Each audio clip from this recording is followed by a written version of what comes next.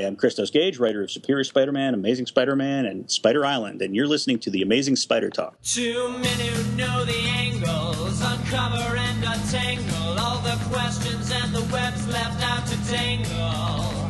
Being 1962, last Wednesday's afternoon, they'll bend your ears with reckless self-abandon.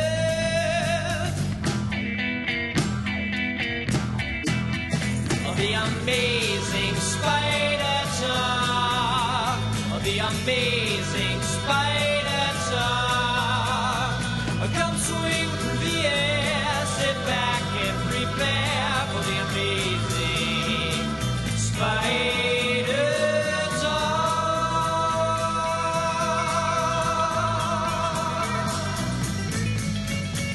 Hello and welcome to the Amazing Spider Talk. My name is Dan Gavast and I'm the founder and editor of SuperiorSpiderTalk.com. And I'm Mark Chinacchio, the founder of the Chasing Amazing blog and currently an editor at SuperiorSpiderTalk.com. Well, thanks everybody for joining us for a special Essentials episode of Amazing Spider Talk. We hope you enjoyed this podcast and that it provides an intelligent conversation between two fans and collectors as we hope to look at the Spider-Man comic universe in a bit of a bigger picture. Yes, Dan, we're back to the Essentials, and for this episode we'll be discussing my pick, which is Nothing Can Stop the Juggernaut from Amazing Spider-Man number 229 and 230. Whoa, boy, this is a famous one, and that's written by Roger Stern and penciled by John Romita Jr. Then we'll give out some prizes through our new Patreon. I was about to call it a gimmick. I don't think you would approve of such language, right, Dan? Stay on the script, Mark. And then conclude with some Flash Thompson Flash reviews. Speaking of going off script. You're always undermining me, Mark. Well, Mark, nothing can stop the Juggernaut except for Captain Universe, of course. So let's not try and stop the inevitable discussion of Nothing Can Stop the Juggernaut.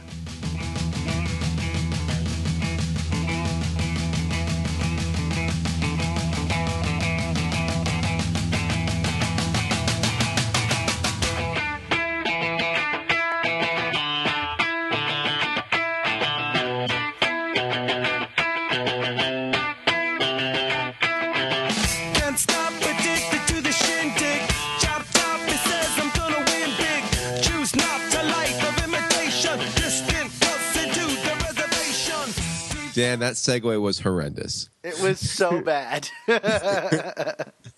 but I love you, so I'll look past it. But yeah, so Dan, the trend continues of like me getting the like really plum stories to talk about for this Essential series, whereas you kind of have to like, I don't know, dig around and because when I saw that this one wasn't picked by you, I was like, well, I'm grabbing Nothing Can Stop the Juggernaut.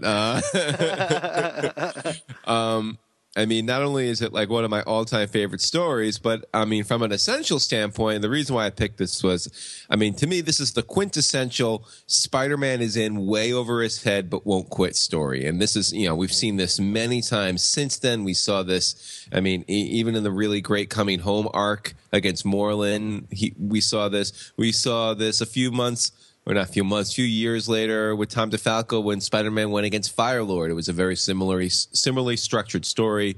Dan Slott goes to this well a lot. I mean, this is the template. I think that every one of those stories is followed. It's also kind of, from a broader standpoint, probably the best usage of a non-Spider-Man villain in the character's history, and that was a specialty of Roger Stern. I mean, he came in and, one of his big credos was he didn't want to use the rogues. That's why we had the Hobgoblin instead of a Green Goblin, and that's why, Spider-Man was fighting guys like Mr. Hyde and Cobra and Tarantula. Well, Tarantula's technically a Spider-Man villain. I mean, he was introduced, but like not one that's commonly used or anything. I mean, it was an interesting run, but a very celebrated run. And I was going to say, in terms of that, this is, to me, the best snapshot of that peak popularity period for Spider-Man. I mean, we talked about this a little bit too when we did the Venom story. I mean, that was kind of like Spider-Man at his apex, but I almost feel like after a lull from the Bronze Age, the Len Wein to Marv Wolfman to Denny O'Neil years, Stern came on the book, and all of a sudden Spider-Man was the it book again, and with John Romita Jr. with him. So, and I don't know about you, Dan, but I would say safely that Roger Stern's work on Spider-Man was probably the best run since Lee and Ditko, right? Yeah, I completely agree with you.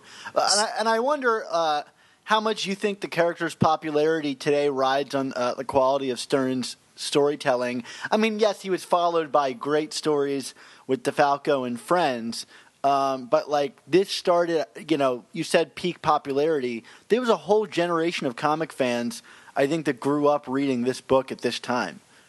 Yeah, I mean, absolutely. I mean, this was probably the run that, I don't want to say, I know we have some younger listeners out there, but like I think in terms of our contemporaries as readers, or maybe people a couple years older than us, I mean, this was their book. Or even the writers of modern Spider-Man. Oh, I see what you're saying. Yeah, definitely. Yeah, this was, I mean, yeah, you talk to some of the artists and they talk about, like a Stegman or something, and, he'll talk about McFarlane, but he'll also talk about Romita Jr. and his work on the book during this time, not in when Romita came back. And it's such a different style, right? I mean, like not to jump into the finer points of the book yet, but like that is always one of the big fascinations. I mean, like you could definitely see the elements of JRJR that carried over, but it does look completely different, right? Yeah, kind of this like, some people would say maybe evolution or de-evolution of his style, where it would become simpler and more unique. And here it very much feels like maybe like a Ross Andrew or even his father. But you can see, I think especially in the shading, you can see like this kind of thin line work that he would become known for later on in his life. Yeah, but that's basically why I picked this. Spoiler alert, I don't think a lot of people are going to argue with this pick. I mean, do you have any arguments against this pick, Dan? No, not really. I mean, It's a great comic. Rereading it, there was a moment where I thought, oh man, actually there is something really wrong with this issue regarding Spider-Man's tactics. And if there's one thing that I'll say about this story, like not to exclude it from our essentials list, because I think it deserves to be there, but it is a very unique story for Spider-Man that isn't really indicative of what Spider-Man stories are kind of known for, and it's that half of this story is a revenge tale, and it's something that you kind of don't really see very often in Spider-Man books. Yeah, I agree with you. It's like in rereading this for this episode, Dan, and I've read this story so many times, and it still kind of struck me that I put the pieces together, maybe because I was reading it with a more discerning eye for this. The revenge from this comes from this basically almost the entire opening issue of this 2-issue arc, which is, this very strange Juggernaut kind of being coached by Black Tom Cassidy to attack Madam Web. Juggernaut, because he cannot be stopped physically in any, that he is the constant force in motion. Does get to Madam Web and kind of unplugs her from her chair. And man, Madam Web is such a strange character, right? I mean, Well, rereading this, I kind of got the sense that Stern's intention was to make this the final Madam Web story. And it probably should have been. Like, this is definitely a character. I mean, again, not to make it sound like we're ripping on this story, but yeah, I never quite understood the appeal of this knowing a know-all kind of. I mean, Madam Web actually kind of works in like the current Spider-Man universe, which has become full of secret scrolls and web of lives and mystical things that I don't really associate with the character, but I guess it's in the text here, right? So what do I know? Yeah, it is kind of the birth of, I mean, not this issue in particular, but the Madam Web is kind of the birth of the mysticism stuff creeping its way into Spider-Man. And yeah, it's something I've never wanted to associate with the character, but now we've had like decades of mystical stories. I mean, even JMS, kind of took a mystical route about it. And I prefer that interpretation to any of the other mystical routes that we've gone down. But, yeah, Madam Web is kind of, I guess, the first appearance of it. Yeah, I mean, it's kind of crazy. But, so, yeah, I mean, basically having all this Madam Web stuff kind of is the lead up and it's the impetus for what is really what this story is known for, which is the inevitable showdown between Spider-Man and Juggernaut. I almost forget about it because the showdown between Spider-Man and Juggernaut is so phenomenal. But there are other things in this comic besides the fight that I thought were really cool. Like, and this was like, again, like you look back at the Stern run, something he just had such a knack for, which was like this way of like, he could just capture in the span of a few pages, like every single element going on in Peter's personal life beyond Spider-Man. Like he would just set everything up. I mean, in this one, within the first few pages, we get interaction between Peter and Robbie and Jonah and Betty Brant, who's back in town. We get a reference to the Black Cat.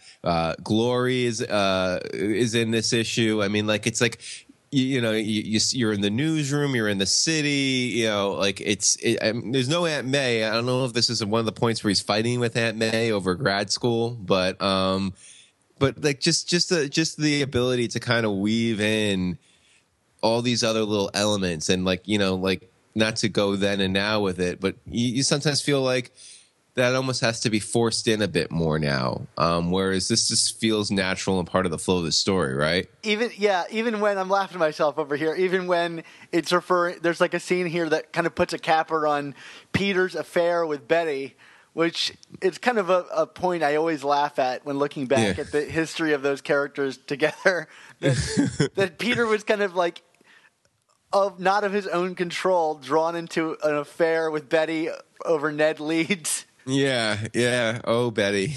Oh, man.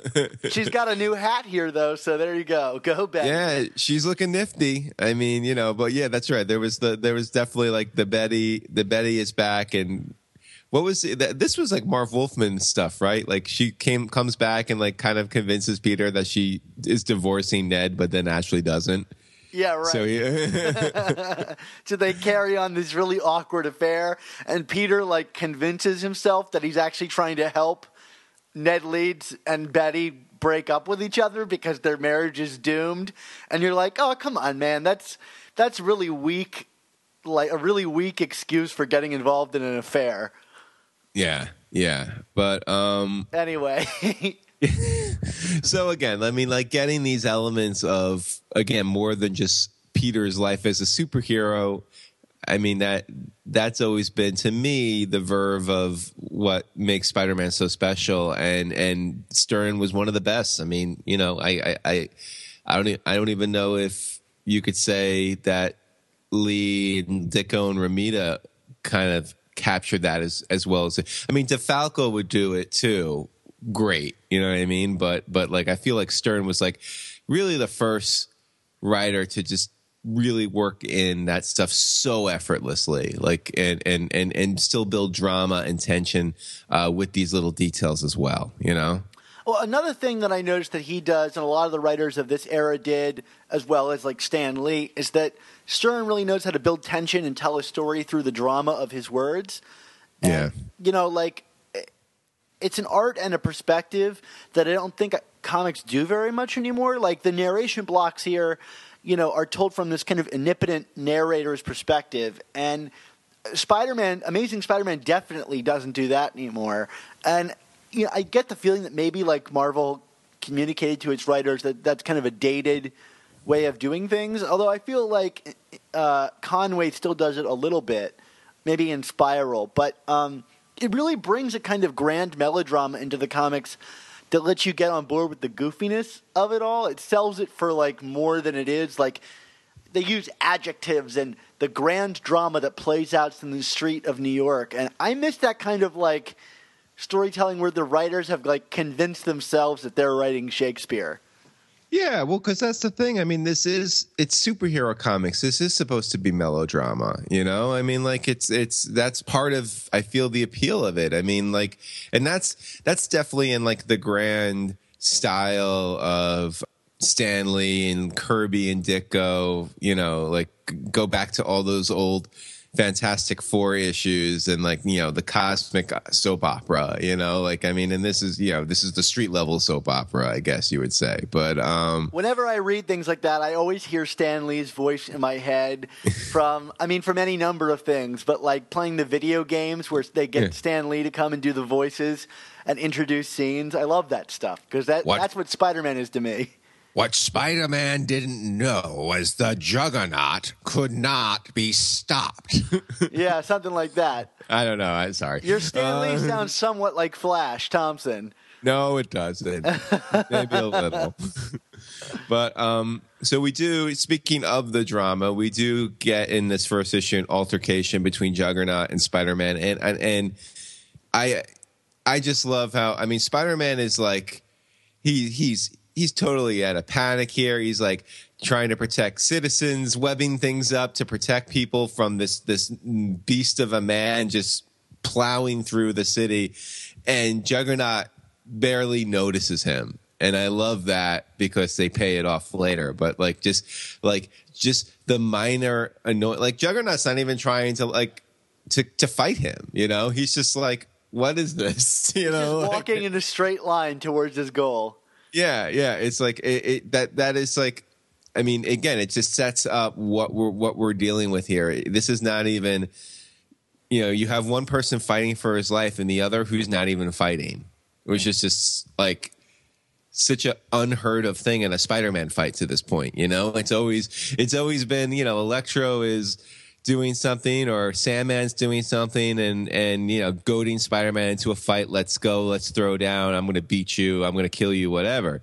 Juggernaut's not even, you know, he's got evil intentions, but he doesn't give a crap about the hero here. I love the grandness to this fight too. Like there's points where Spider-Man, like, I mean, he's trying everything, which is really great. You know, I talk about wanting to see Spider-Man's powers at play, and he really utilizes everything at his disposal to do this. But I love that, you know, one of the key things that Spider-Man does is try to save citizens. So he literally, this fight is so big, he has to web off whole streets and avenues of New York City to prevent citizens from getting involved in the fight. And it really gives you this kind of like grand New York City playground feel that I don't think you really get to see that often in modern comics. Yeah, absolutely. Now, one of the other things too I love about this, you know, the first part of this story is, you know, it's clear that Spider-Man's in over his head, but like through a little bit of exposition, Stern manages to work in why this has to be Spider-Man fighting the Juggernaut. It's like it's like, you know, like we've talked in the past about the shared universe of Marvel, and that was one of the things that really set Marvel apart, certainly from DC in like the 60s and 70s. But I felt like there was also a period where Marvel kind of got away, or even when it was a shared universe, it was like characters would cross over and stuff when they needed to, but you know, if Spider-Man was doing something against Sandman, then he was doing something against Sandman. Here, it's like, okay, Juggernaut, he's an X-Men guy. Well, they're not, and they're preoccupied. Well, let me get the Avengers. Well, they're off. I think this was maybe during the Korvac saga or something. So they're like on another dimensional plane right now. The Fantastic Four, I think, were in the negative zone or something like that during like the John Byrne era. And it's like just the fact that, like, through just very simple exposition, Stern works in, like, no, nobody's, you know, call these other guys. Nobody's home. It's all you, Spider-Man.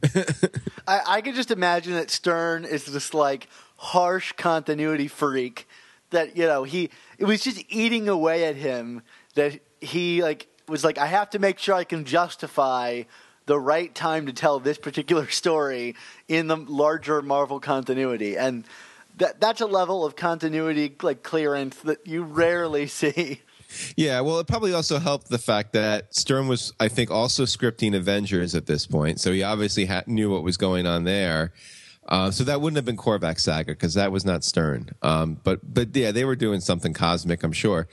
And then also I think Stern's best friend in the industry has always been John Byrne, and he was doing Fantastic Four. So I'm sure he knew what he like you said, he knew that this was the time because he was in contact. He either was the writer or knew the other writer intimately, where he could be like, "Hey, what's going on in your book right now?" Where I could so I can maybe not use the Fantastic Four. You know what I mean? Like it was kind of funny how that worked out that way, right? It reminds me a lot of the Return of Venom story that we talked about several Essentials episodes ago, where he checks in with the Fantastic Four and they're like, "We can't," Venom's like, they're not allowed to help you, and yeah. I kind of like it when they go out of their way to kind of involve the rest of the world in the story. One other thing I noticed that, is kind of, we take for granted as part of a lot of these Essential Spider-Man stories, is that Stern finds a way here to incorporate Uncle Ben into the story, and that, like, Spider-Man is feeling some, like, guilt that he couldn't stop Juggernaut from hurting Madam Web, and he links it back to his failure with Uncle Ben. But, and correct me if I'm wrong here, Mark, at the time, I think for now we take it for granted that Uncle Ben's, story in Amazing Fantasy 15 is like what propels Spider-Man to do anything. But at the time, like, that wasn't like really as heavily leaned on of a trope of her motivation for Spider-Man. So Stern bringing it up here is kind of like a deep cut and something that I think would set a kind of standard for a lot of Spider-Man stories moving forward, to whereas now, like, we can't go an issue without Uncle Ben being called back to. Yeah, I mean, I would say certainly in this like era and kind of like the Bronze Age, I mean, like certainly when Stan Lee was writing, he would call back to it here and there, like in ASM 50 and stuff like that. But yeah, I mean, like there was definitely a run of issues for probably over a decade where Uncle Ben was really, I mean, he get referenced, but in terms of the lesson being imparted and what that means. And I think Stern kind of bringing it back is like what opened the floodgates for so many other people. And obviously, I mean, DeFalco and Friends, I mean, that mantra meant so much. I mean, Friends would talk about, must also, right? I mean, you know what I mean? Like this was like, Spider-Man 101 for them. But I think Stern probably kind of invited that back, like that idea of no, the Uncle Ben lesson is important, the Uncle Ben moment, like living that up. And if anything really solidified that, like, the great power, great responsibility as being a core element of Spider-Man, it's the inclusion in the movie, which almost kind of like that thing there retconned everything to say that Uncle Ben said that to Peter, And at this point now, it's just kind of part of continuity that he said that to Peter. But Stern doesn't make any reference to that here, but the lesson is still important. And I thought that was interesting to bring up. Yes, definitely. So, like, moving into Amazing Spider-Man 230, now to me, this is the issue where I feel that John Romita Jr.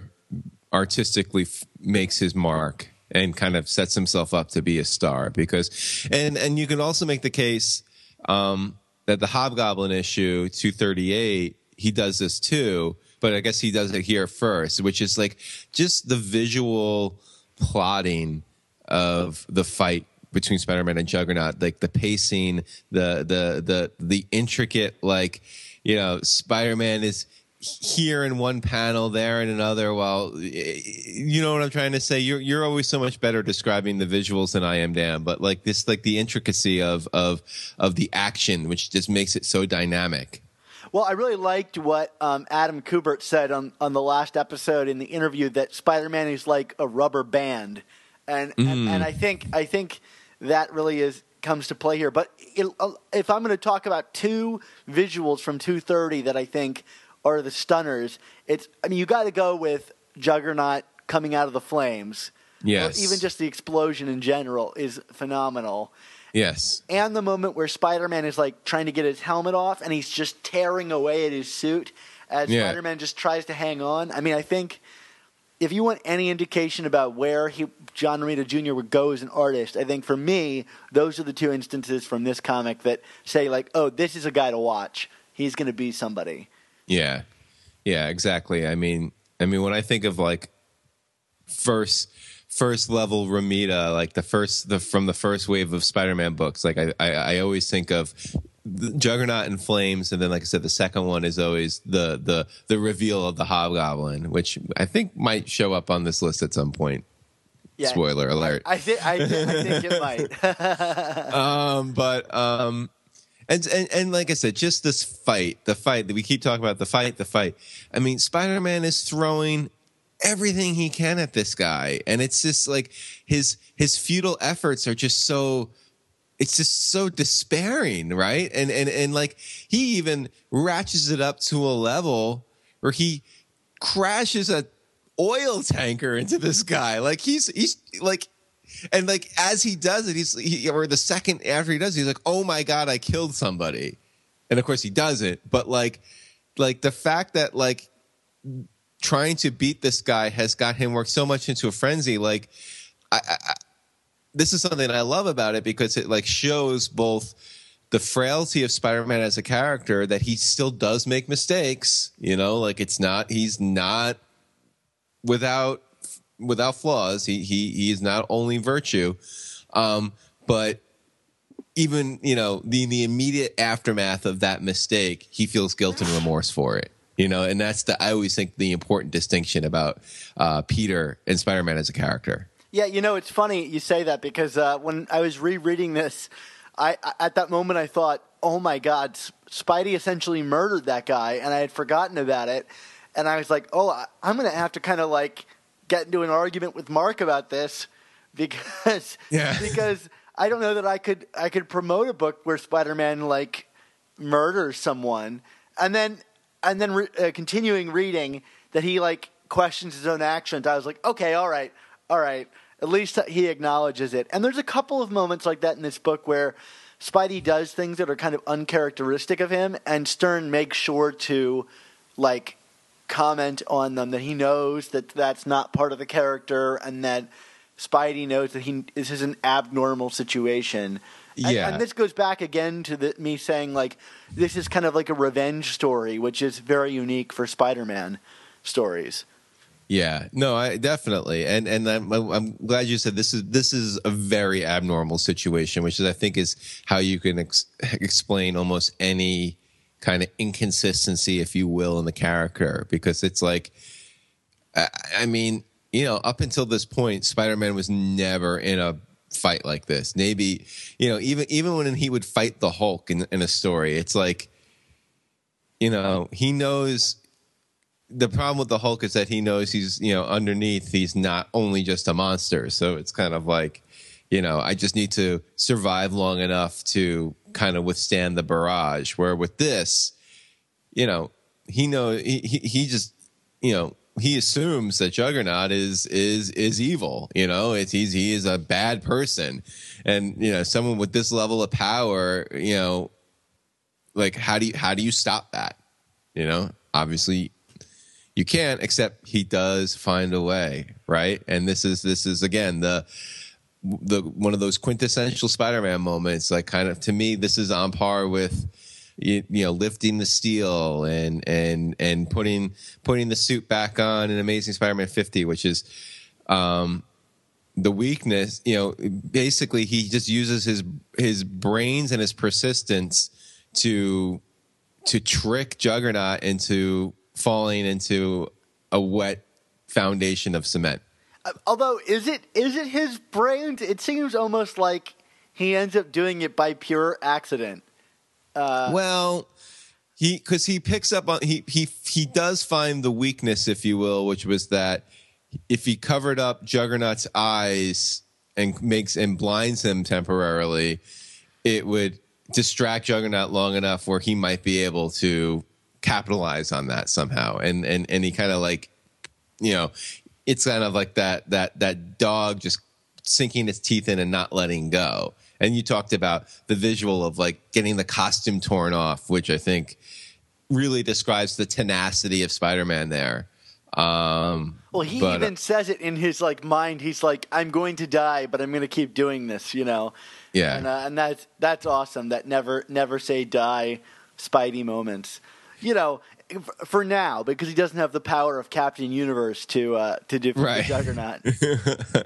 Well, I mean, what I've always described this story as, and you know, it even though Juggernaut's clearly not a Spider-Man villain and Spider-Man is clearly overmatched in this, I mean, there is something poetic about what's going on here because, you know, you have Juggernaut who, by very virtue, nothing can stop the Juggernaut. He is the unstoppable force. Whereas Spider-Man kind of here proves that he has the unflappable will, the unstoppable will. So it's like, you know, immovable force, immovable object kind of a thing. It's like that. You know, the object is Juggernaut and the force is Spider-Man's will. And it does end up working, you know, like there can be a draw, which I would define the ending of this as being a draw. He slows down Juggernaut long enough where the quote unquote authorities could deal with him, which do they? Probably not. No, he just is down there for a little while, just getting angrier. Yeah, but you know, I mean, you could say Spider-Man won, but I mean, it's not like you know, Juggernaut got locked away for a long time. I'm sure he was probably back torturing the X-Men in short order. Yeah, I mean, as soon as that cement hardened, he could just break right out of it. Right, exactly. Yeah, but there's no random servant like in the Moreland story to shoot him at the last minute and save the day. There you go. Kind of a cheap way out of Spider-Man not killing someone. There you go. Yeah. So that's Nothing Can Stop the Juggernaut. Anything else you'd want to say about this, Dan? No, I love it. It's a great issue, and I like that you pointed out that it was kind of the formula for all these stories that come afterwards. And the more we talk about it, the more I thinking about the Coming Home arc. It really is very similar to that arc, and you know, I think maybe Coming Home has more of a kind of like I guess. I think its ending is a bit more triumphant, yes, than this one, and the situation feels a lot more dire, I think, than this one, because if Spider-Man wanted to leave the Juggernaut alone, he certainly could. Yes. Whereas that's not the case with Moreland, and I think that's enough to differentiate them. This one doesn't feel quite so like apocalyptic for Spider-Man. Yeah, no, you're absolutely right, Dan. I mean, it's Spider-Man, because of who he is as a character, made this Juggernaut story apocalyptic, but it did not need to be. Whereas with Moreland and Coming Home, there was no choice. And also, I mean, Coming Home is also different because it feels more of like a reboot of what Spider-Man was in terms of a narrative at that point. Whereas this is just in continuity, and the fact that like something, you know, or like in the stream of a run of issues, and the fact that like kind of like in that stream you have essentially the template of a new kind of Spider-Man story is pretty impressive. Yeah, absolutely. Good point. Cool. Well, that's a great issue. I hope it makes our final list, which is going to be a lot of tough choices, and also is going to be far longer away from now than I initially expected when we started this thing. Yeah, that's okay. We'll just have to remind people. Yeah, absolutely. So speaking of which, people, see, this is another really bad transition. Let's talk about our friendly neighborhood Spider Talk Members Club. Stand a little straighter, walk a little prouder, be an innovator, laugh a little louder, stroke a refrigerator, we can show you how to. And when will you be then? You belong, you belong, you belong, you belong to the Merry Marvel Marching Society. March along, march along, march along to the song of the Merry Marvel Marching Society. Yeah, Dan. So our rebooted and all new, all different friendly neighborhood Spider Talk Members Club is off to a roaring start, wouldn't you say? Absolutely. I got to say, Mark, I've been truly humbled by all the generosity of our listeners joining in to help support us and get some really awesome things out of it. It's got to be the video.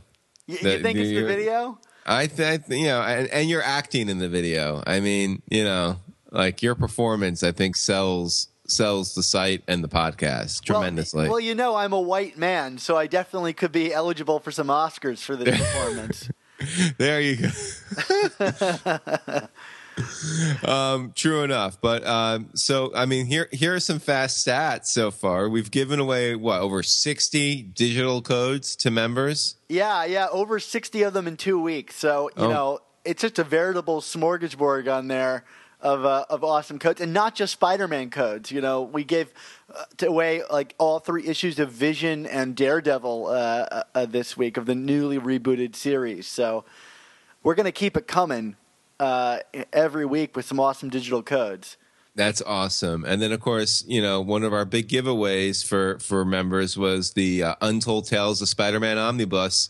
And we have a winner there. It's Chris Dunn. So congratulations to Chris. Yeah. So, Chris, check your mail in the next coming days because you're going to be receiving a large package with every issue of that Untold Tales of Spider-Man Omnibus.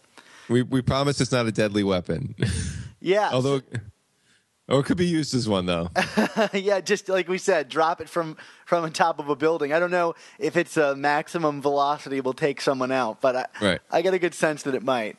And if you want to thank us, Chris, I believe one of those issues has Aunt May's wheat cakes recipe in it, so you could send us some wheat cakes. Absolutely. Yeah, we talked about that in the past, doing that. Well, yeah. Speaking of big giveaways, our next big giveaway as part of our club is really great. I got it sitting here on the desk right next to me. It's the brand new, in fact, I don't even think it's been released yet. So you're going to get something before it comes out. And it is the Marvel's Avengers Encyclopedia. It's this big hardcover book of every single character that's ever been in the Avengers and all of the details that go into that. It's really cool. So, a brand new Avengers book for all you guys out there. So we'll announce the winner of that in about 2 weeks. So you have 2 weeks to get in on the action for the raffle to win this big Avengers book. Holy crap, Dan. Yeah, it's really cool. Oh, man. I don't even want to know what you did to get that. So it was me and Flash, and we definitely, let's just say this: we didn't break into Marvel's publishing headquarters to steal this book. We did not. Okay, but you might have Rochambeau'd someone for it, right? Exactly. So as per joining our club, it means we have to thank you for joining our club. We don't even have to. We want to thank you. So, Mark, we split these names up between the two of us. Let's butcher some names, shall we?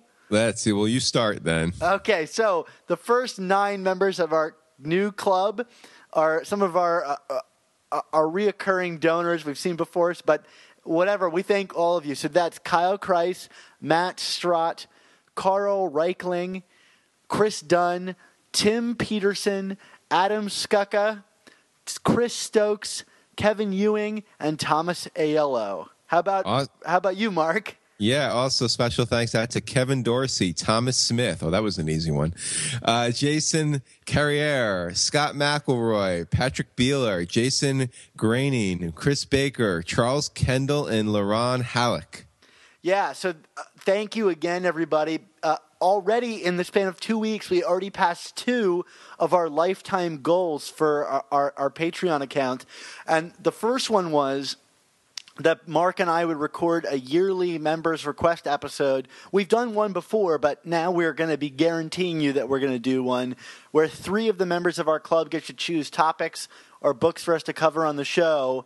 And again, we're going to do a podcast about them. So if you want to hear us talk about, what's the topic, Mark? Favorite Spider-Man gadgets. Okay, that's good. Or possibly whether annuals count, which they definitely do. So there's another topic we could finally put to rest. Or if you want to hear us talk about, give me a random issue, Mark. Amazing Spider-Man 283. Which one is that? No idea. So there you go. You can ask us to review Amazing Spider-Man 283, where someone is yelling at us through their iPhone listening to this. That's the Mindworm issue. It's not the Mindworm issue. I think that might be Gang War.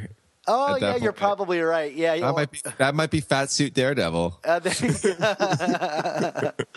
So again, the next goal that we haven't met yet, but we're very close to meeting, is to ensure that there will always be visuals to the podcast, even when my schedule gets really crazy. So basically what you're doing is guaranteeing that I'll be staying up late one night every week, not getting sleep, by getting us to our next goal. So aren't you glad we have generous listeners, Dan? Yeah. You're getting an awesome podcast, and you're also contributing to my early grave. We're totally going to end up having to do like those special B title episodes, aren't we? Hey, you know what? I still remember when we were going over the levels and I suggested that. You were like, we can't possibly do that. I'm like, we'll never reach that level though, Dan. If like Donald Trump is listening right now, he could put all of his money into this and just murder me straight off the bat. Yeah, I'm going to make it huge. It's going to be a huge episode of this talking spider Megyn Kelly thing. So again, I don't know about you, Mark, but I can't believe how supportive everybody's been. So I want to thank you from the bottom of my heart for helping our show. And now we're already moving closer to the things that I want to do with the site. Like, I mean, I could be honest here. Over the past week, our site has developed a problem that makes it really difficult to save content on it. And, like, I'm just pleading for help to help us redesign this website so I don't have to spend hours on the phone with GoDaddy trying to solve these problems. Yes, the back end of the site is a rather puzzly one, isn't it? Every week, there's some new bizarre thing, and I call them up, and they're like, it's a plugin. And I'm like, well, nothing has changed. Why is it suddenly doing this? So... anyway, that's a bit more sausage than I think some people want, but sausage. As long as it's not Canadian bacon. So yeah. How about sausage and white gravy, Dan? Oh, I'm all about that. I'm all about that. Okay. Anyway, so remember, folks, for those who haven't donated yet, and no pressure, but for $5, you can get T-shirts, comics, bumper stickers, mugs, our mugs, and so much more. Please check us out. Check out the Friendly Neighborhood Spider Talk Members Club links on our sites and the logos, and join our team, join the club, and cue the song, right, Dan? I don't know.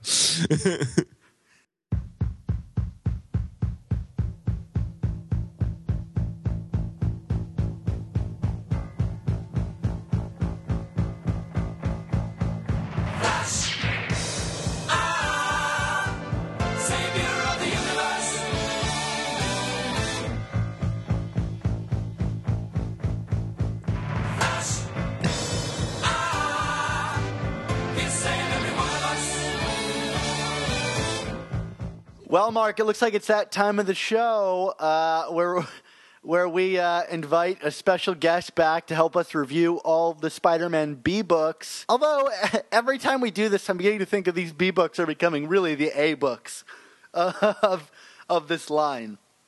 Well, everything's an A-book when I'm on the show, wouldn't you say? Yeah, Flash. I'm in a good spirit today, and I liked a lot of these books, so why don't you get in on the fun here? Well, yeah, so I was not really reading many of these books. I sometimes question if I'm even able to see straight to read. But I will say that this Secret Wars thing that I see you both are going to talk about, that was some pretty crazy stuff, I think. Even for a space knight like yourself? Oh, this was, but there was only one of me, and there's like 37 Thors and an Infinity Gauntlet, and like some guy getting a cheeseburger recreates the world or something. I don't even know. Give me a cheeseburger. Watch what I'll do. I'm scared to see what that will result in.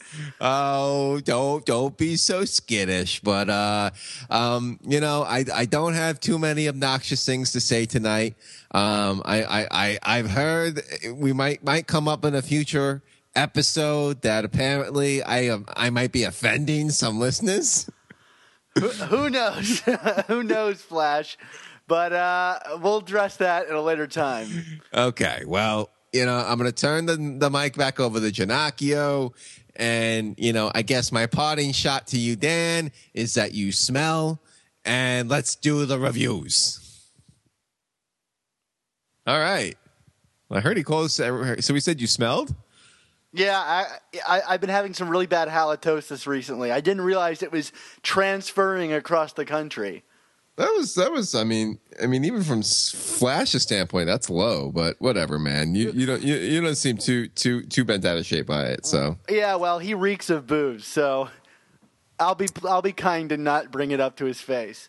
Absolutely. Well, anyway, here we go. You know the drill, folks. Or if you don't, we do the B-book, 60 seconds a pop, and we just give it a yay or nay, thumbs up, thumbs down. So why don't we start with Secret Wars 9, Dan? All right, Mark, Secret Wars number 9, the final issue of Secret Wars. Yes. I'm going to count you in 3, 2, 1. Well, after a long wait and numerous delays, Jonathan Hickman serves up a very worthy finale to his multiversal story that reads like a true epic. Ultimately, this comes down to a story between Reed and Doom, which is probably as it should be, and plays to all of Hickman's best strengths as a Marvel writer over the past few years. The ramifications of the story do reach the entire Marvel universe, but this feels very much like feels less like a prologue to all new, all different Marvel, as much as it feels more like an epilogue to the beginning of the Marvel age of comics when the first issue of Fantastic Four came out. Sadly, due to many factors, we may never return to an era where the F4 were Marvel's flagship characters, but either way, that's not what we're here to talk about. This is such a fitting send-off for the team, and we also get a great payoff to Miles entering the 616 because he gave Molecule Man a hamburger, of course. Fan club certified from me. I'm going to count you in 3, 2, 1. Mark, I can't think of a more optimistic comic book written in the past 10 years than Jonathan Hickman's end to his Secret Wars epic. The final pages of this book are dripping with delicately chosen words that function both as a fitting end to this series, but I thought also as a meta-commentary on superhero comics and Hickman's own time at Marvel, which is surprising from a guy whose mantra for the past several years was everything ends. And to see him reverse this at the last second in such a stunning, creative, and optimistic way did a lot for me to renew my faith in both Marvel and superhero comics in general. That Saad Ribic turned this comic around so fast and still such a visual delight, I thought was also remarkable. Could it be that Secret Wars is Marvel's greatest event story since the first Secret Wars? I think so. I'm calling this one Fan Club certified. All right, Dan. Spider-Man Deadpool number 1. Count me in. All right, 3, 2, 1. In a sign that Marvel won't boycott all properties owned by Fox Studios, we're getting the full court press on Deadpool with this series. I'm not sure I'm entirely in love with the premise of Spider-Man just loathing Deadpool with every fiber of his being, but Joe Kelly knows and writes both characters so well, lending the series with a shot of instant credibility, even if there are some cynical cash-grabbing reasons behind its existence. The jokes mostly land here, and I've always appreciated Deadpool's manic energy when written by Kelly. In Spider-Man's new status quo was worked in rather well by the creators here, including a cliffhanger, which should certainly serve this story through at least one full arc. I say Fan Club certified. 3, 2, 1. Well, Mark, I went into this story with some reservations, particularly that this would be a Deadpool-centric story that focused mainly on the jokes and wit of that character. thereby reducing Spidey to a bland, jokey straight man, second fiddle to Deadpool. I shouldn't have been concerned, though, especially with writer Joe Kelly at the helm. Spider-Man is totally in character here, with his new status quo actually fitting in quite well, and Deadpool is funny, but retains the tragedy that I think makes his character more than a flat one-note joke.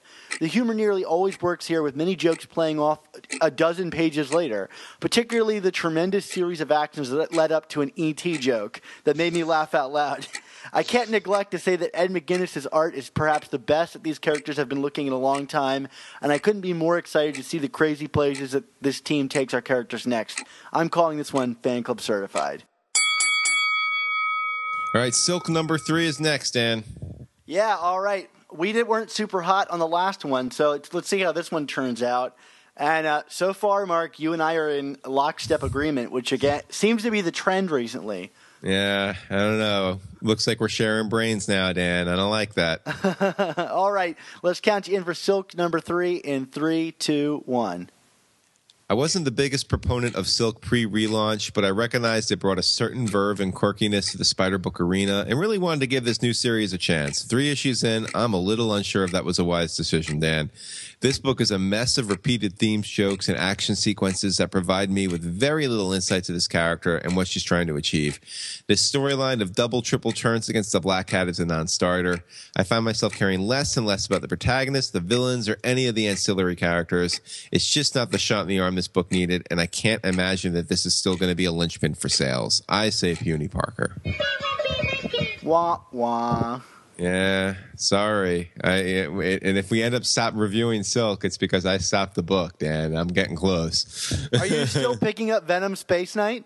I am, but that's about to close soon too, I think. All right, Dan. 3, 2, 1. If I had thought the second issue of Silk was a setback, stall of a book, then, Mark, I gotta agree with you. This issue is just hitting the brakes. Yeah. After the tease of an interesting interaction with Peter Parker last issue, this story pretty much does nothing with it and sets Cindy back to repeating her actions of the previous issue. The art is even more distractingly sloppy here, particularly when it comes to rendering Peter's new suit. But in some places, the visuals look like they were distorted through a fisheye lens. Artistic choice or not, it seems unmotivated and sloppy. I'll continue to stress just how uncomfortable I am with the growing army of goblin mutants occupying the sewers of New York City. Goblin Nation was understandable to a point. It wouldn't be the first time that people would be attracted to join up with a narcissistic billionaire, but I think it's just weird to see goblin kids operating like a Foot Clan in the sewers. Not exactly what I want to see the Goblin doing, though that's just my own particular taste, so I'm calling this one Puny Parker. All right, Dan. Count me in for Spider-Gwen Radioactive Spider-Gwen number 4. Yeah, you got to get it right, even though no one is. I know. All right, so 3, 2, 1. So after a sluggish relaunch that seemingly focused on the most mundane elements of the Peter-Gwen drama, Spider-Gwen, I believe, has roared back with a vengeance the past 2 issues, bringing in a new iteration of Harry Osborn that is tragic and horrifying. This issue was almost all based around one fight scene, but Latour and Rodriguez make it work with the pacing and the layout of the story, constantly ratcheting up the drama on every page. The final reveal of the issue is poised to set up a whole host of storyline possibilities. Could Gwen be an unluckier character than the 616 Peter, Dan? Fan Club certified for me. And let me count you in. 3, 2, 1. Well, Mark, when I first read this issue, I thought to myself, did I just miss 20 issues of this story? It was odd enough that Harry Osborn was reintroduced last issue only to ride off on a goblin glider, but to have him and Gwen have a dramatic, climactic battle of the streets of New York City in this issue, it was just too much for me.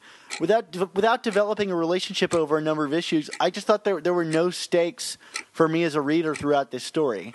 That's not to say that this issue isn't well done. As a final part of a building character drama, I think this issue could have operated as an excellent, if not great, all-timer classic showdown, but as a random issue, there's just no weight to any of this story. It continues to be my complaint about this series, that everything is rushed, every story is stuck on fast forward. It's as if this book, one of Marvel's best-selling titles, is operating on borrowed time. And if it keeps acting this way, as far as I'm concerned, it is for me. So I'm calling this one Puny Parker. Wow, strong words, Dan.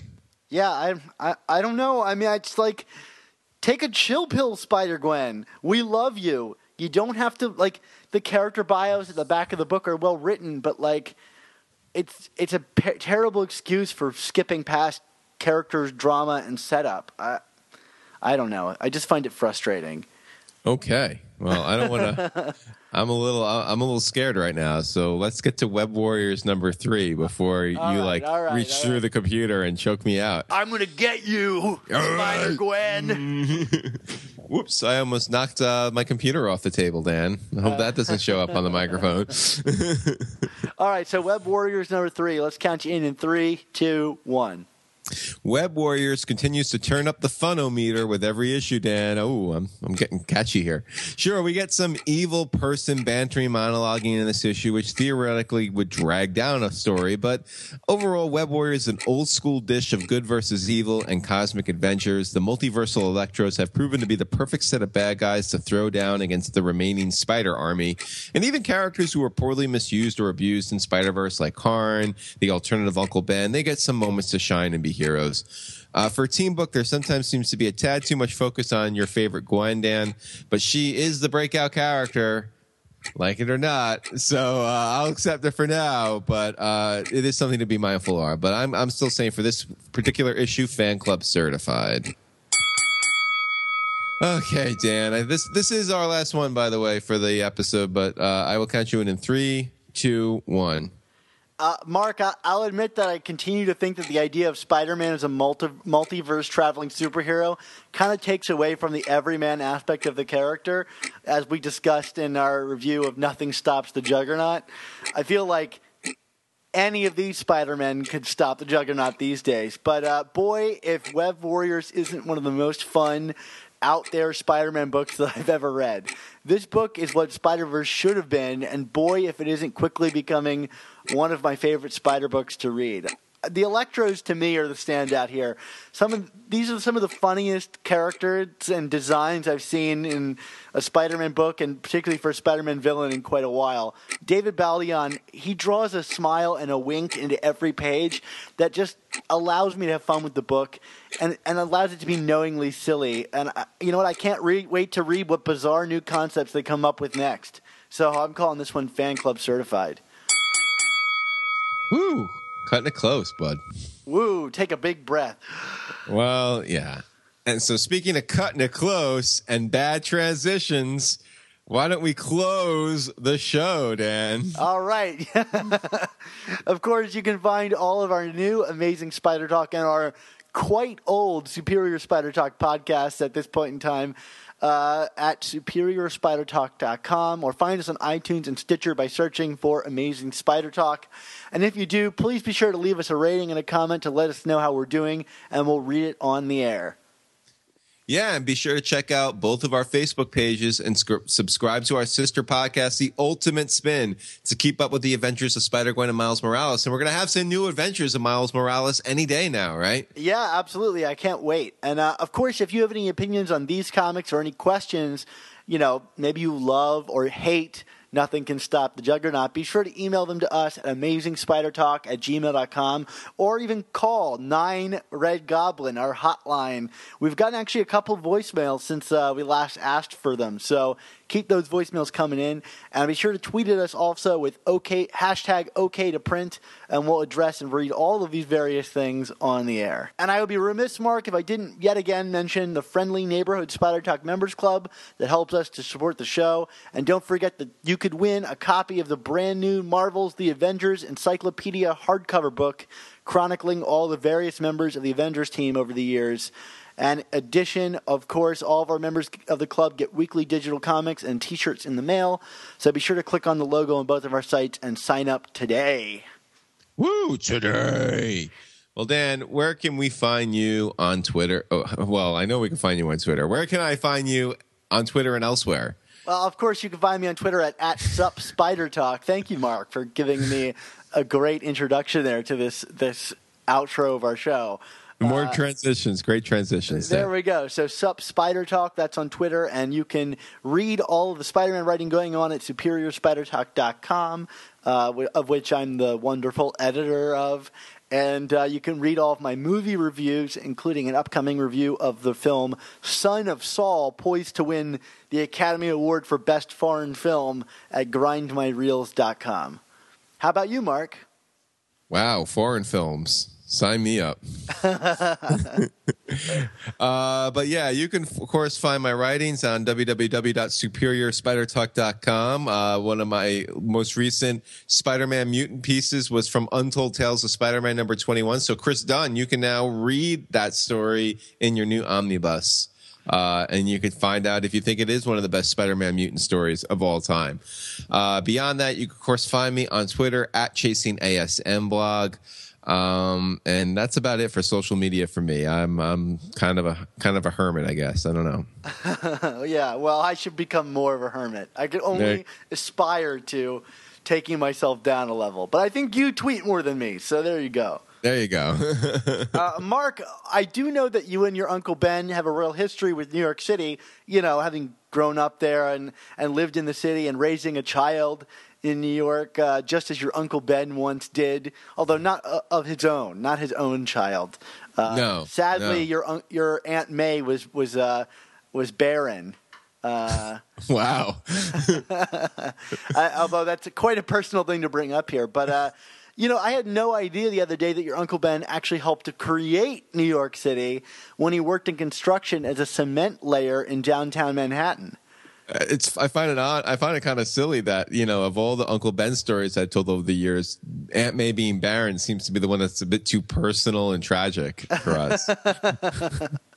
Like, we never get into that. Maybe another episode. Yeah, but as for Uncle Ben, yeah. So Uncle Ben was he was salt of the earth kind of a guy. I mean, you know, we've heard about Uncle Ben over the years. He made mob ties. Remember that? Yeah, his mob ties. I'll never forget his experience with monkeys. Yes, monkeys with hotcakes. Yeah, I mean, you know, like, I mean, he got killed eating hotcakes, but you know, so Uncle Ben originally applied to be one of the workers on the Panama Canal. Is that true? But he was rejected. So instead, he was gonna build the Brooklyn Bridge. Oh, so this dates him like what, the 1800s? I mean, my Uncle Ben is pretty old. So you know, I was only born in 1981, but somehow I remember my Uncle Ben talking to me about building the Brooklyn Bridge. But maybe I'm not thinking of Uncle Ben. Either way, someone died working on the Brooklyn Bridge. I think it might have been Uncle Ben. Your recollection is not great today. I think he got buried in cement. I think like a big red hooded guy came rolling through one time and like knocked him off the girder. He fell like 30 stories. And as he fell into the cement, plummeting, speeding up, he goes, "With great podcasts must also come amazing spider talk." Splat.